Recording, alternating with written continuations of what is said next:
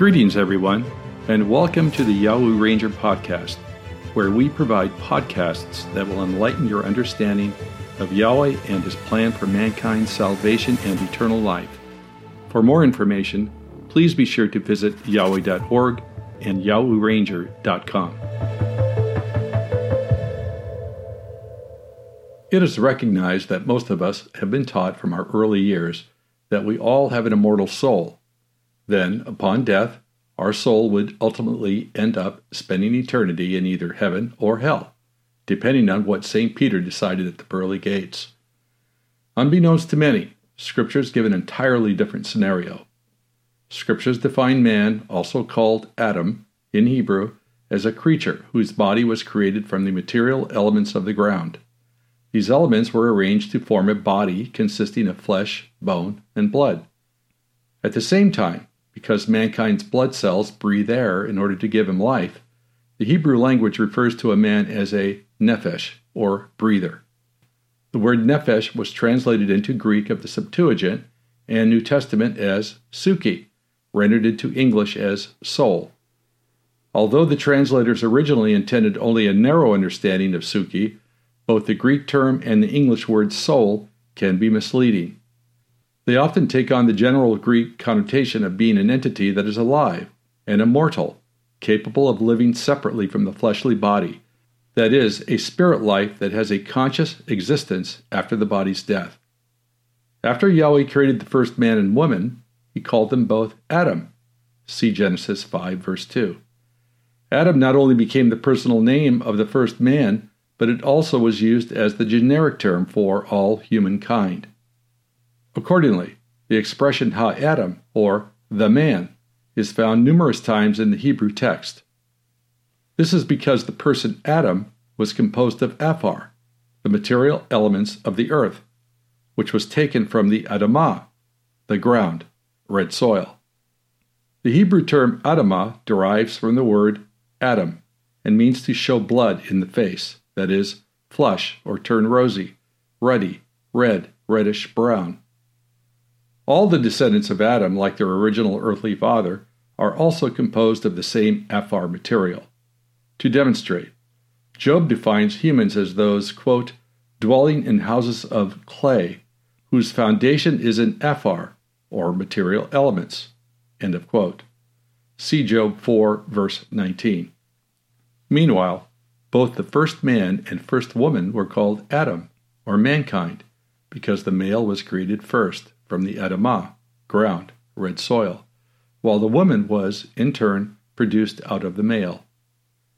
We are all called Adam because that is who we are, everyone being a descendant of a man made of Adamah.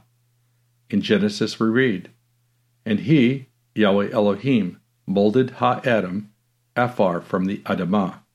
Genesis 2, verse 7. In another passage, Yahweh tells Adam, "By the sweat of your face you will eat bread until you return to the Adamah, for out of it you have been taken, for Afar you are, and to Afar you will return." Genesis 3, verse 19. Notice that Adam is Afar. Nowhere in Scriptures is a man, or Adam, said to be or to have an immortal soul. On the other hand, Adam is scripturally defined as a nephesh, or breather, who possesses ruach, an unseen animating force, which is quite a different characterization. The above scriptures do prove that Adam is a material thing, that is, Afar. Abraham, as another example, testifies to Yahweh, saying, "I am Afar and Ephar." Genesis 18, verse 27. The Hebrew term Ephar refers to anything worthless, or something cast away, to be strewn like ashes. The numerous offspring of Jacob are also referred to as the Afar of Jacob. See Numbers 23, verse 10. That is, they descend from the material substance of Jacob, and in Job we read that upon death Adam or mankind will return to Afar. See Job 34, verse 15. The book of Psalms informs us, "For He, Yahweh, knows our form, remembering that we are Afar." Psalm 103, verse 14. In another verse from this same text, David reminds Yahweh that when he takes away the life force of men, they expire and they return to their Afar. See Psalm 104, verse 29. It is important to recognize and understand the process whereby Yahweh created Adam. Yahweh created Adam by molding the Afar from the Adamah into a body, Hebrew, guya, of flesh, Hebrew, basar. The Greek translation of the Hebrew word guya is soma, meaning the body as a sound, whole, etc. The guya or soma of something is merely the mass and shape in which that thing exists. In scriptures, the type of body a man has is called a nephesh. The Hebrew term nephesh, collective plural, nepheshim, is a primary root meaning to breathe, a breathing creature, that is, animal, or abstractly, vitality, an animal, that which breathes, a person. See Strong's Hebrew 53:14 and 53:15. The Greek translation of the Hebrew word nephesh is suki, which means breath and life, mind, understanding. Strong's Greek, number 5590. Only by pagan Greek usage is the idea of spirit implied. Since the Greek translation of the New Testament is merely an attempt to express the Hebrew thought in Scriptures, we must use the Hebrew meanings and Scriptures to define it. Now here is where the confusion sets in for many. In various English translations of the Hebrew and Greek terms, the words nephesh and suki are rendered as soul, breath, life, creature, and mind. Let's take a look at the following in the book of Genesis.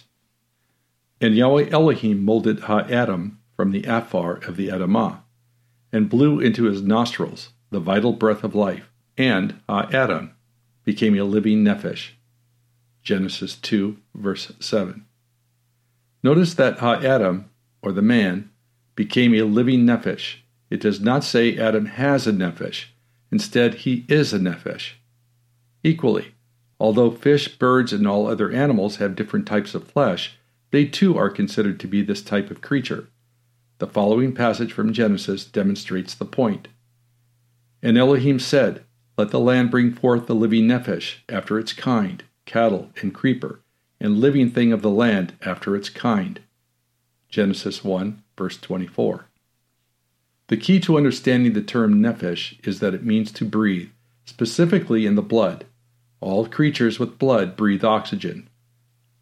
On the other hand, any variety of vegetation, for instance, trees, bushes, and such things, which breathes carbon dioxide is never defined in Scriptures as a nephesh. This point is verified in Leviticus, which reads, For the nephesh of the flesh is in the blood, and I have given it to you upon the altar to make atonement for your nepheshim, a collective plural of nephesh, that is, the Israelites. For it is the blood that makes atonement by reason of the nephesh. Leviticus 17, verses 11 and 12. Genesis 9:4 informs us, Only you will not eat flesh in the nephesh of the blood. And Deuteronomy 12:23 states, Only be sure not to eat the blood, for the blood is the nephesh, and you will not eat the nephesh with the flesh. Accordingly, the nephesh is not only in the blood, but the blood is part of the nephesh.